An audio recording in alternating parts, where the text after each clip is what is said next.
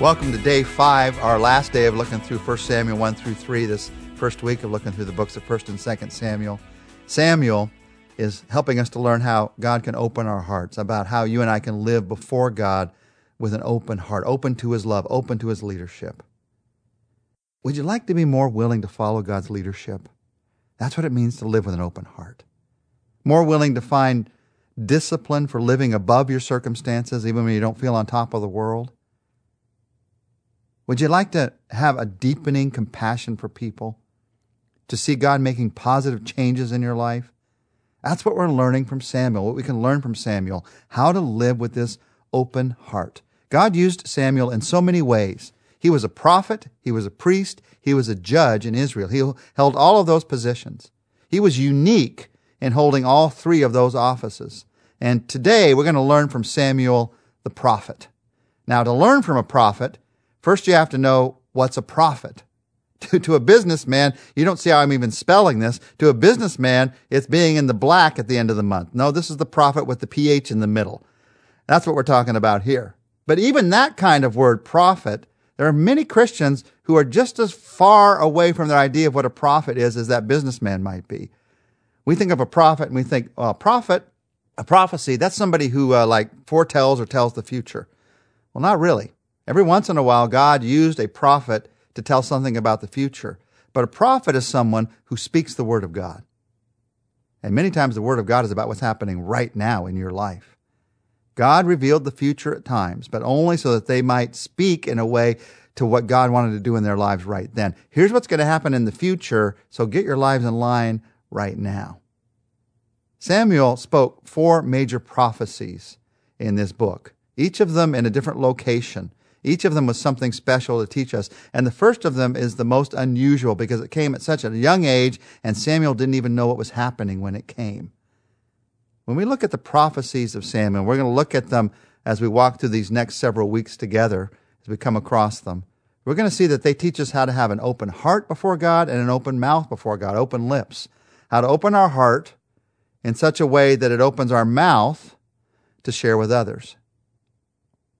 Open our mouth in such a way that it opens our heart to recognize the goodness of God.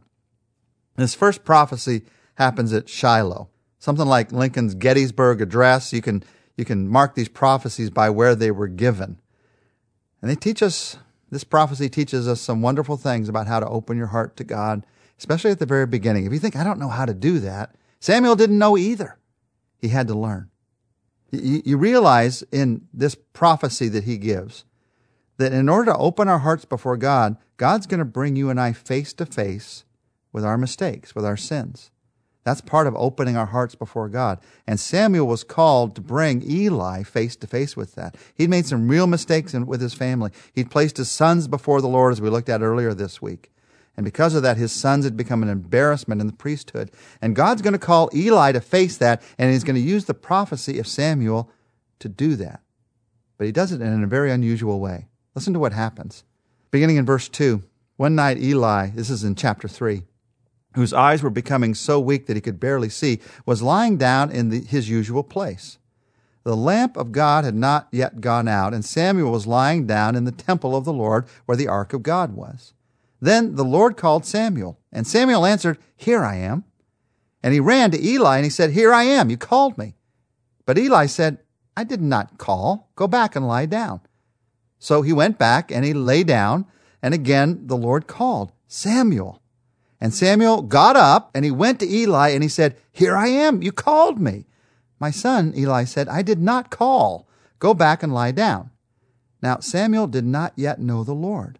The word of the Lord had not yet been revealed to him. The Lord called Samuel a third time, and Samuel got up and he went to Eli and he said, "Here I am, you called me." Then Eli realized that the Lord was calling the boy. So Eli told Samuel, "Go and lie down, and if he calls you, say, 'Speak, Lord, for your servant is listening.'" So Samuel went and he lay down in his place. The Lord came and he stood there, calling as at the other times, "Samuel, Samuel." And then Samuel said, "Speak, for your servant is listening." And the Lord said to Samuel, "See, I am about to do something in Israel that will make the ears of everyone who hears of it tingle. At that time I will carry out against Eli everything I spoke against his family from beginning to end.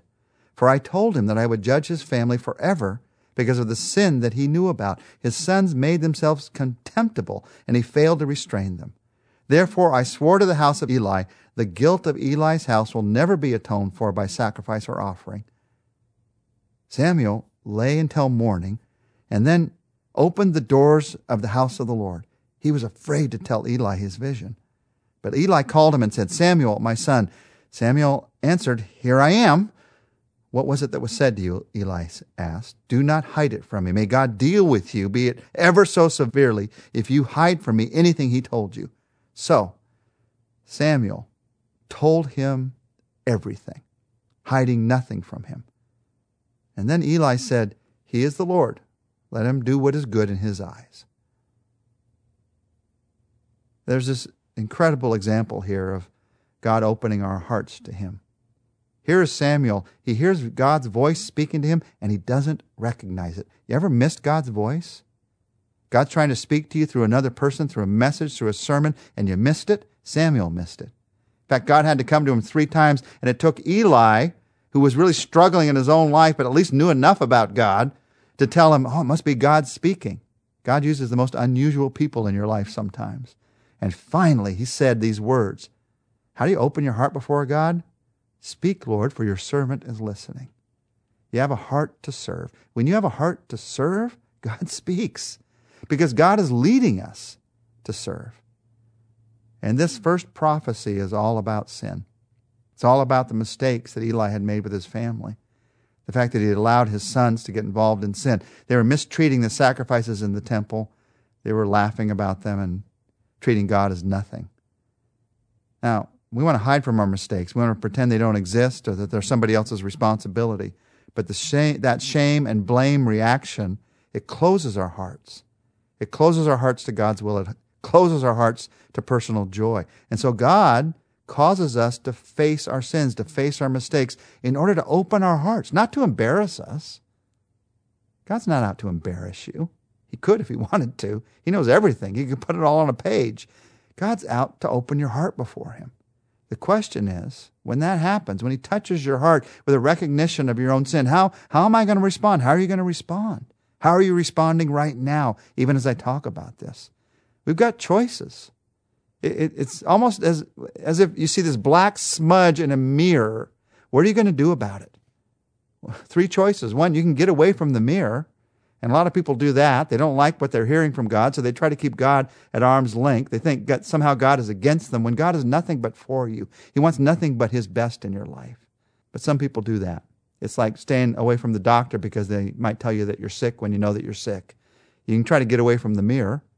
Or you can just resign yourself to the situation. Well, there's a black smudge. I just guess I'll have to live with that the rest of my life. I'll just look around it. I won't be able to see this part of myself. In many ways, that was Eli's solution.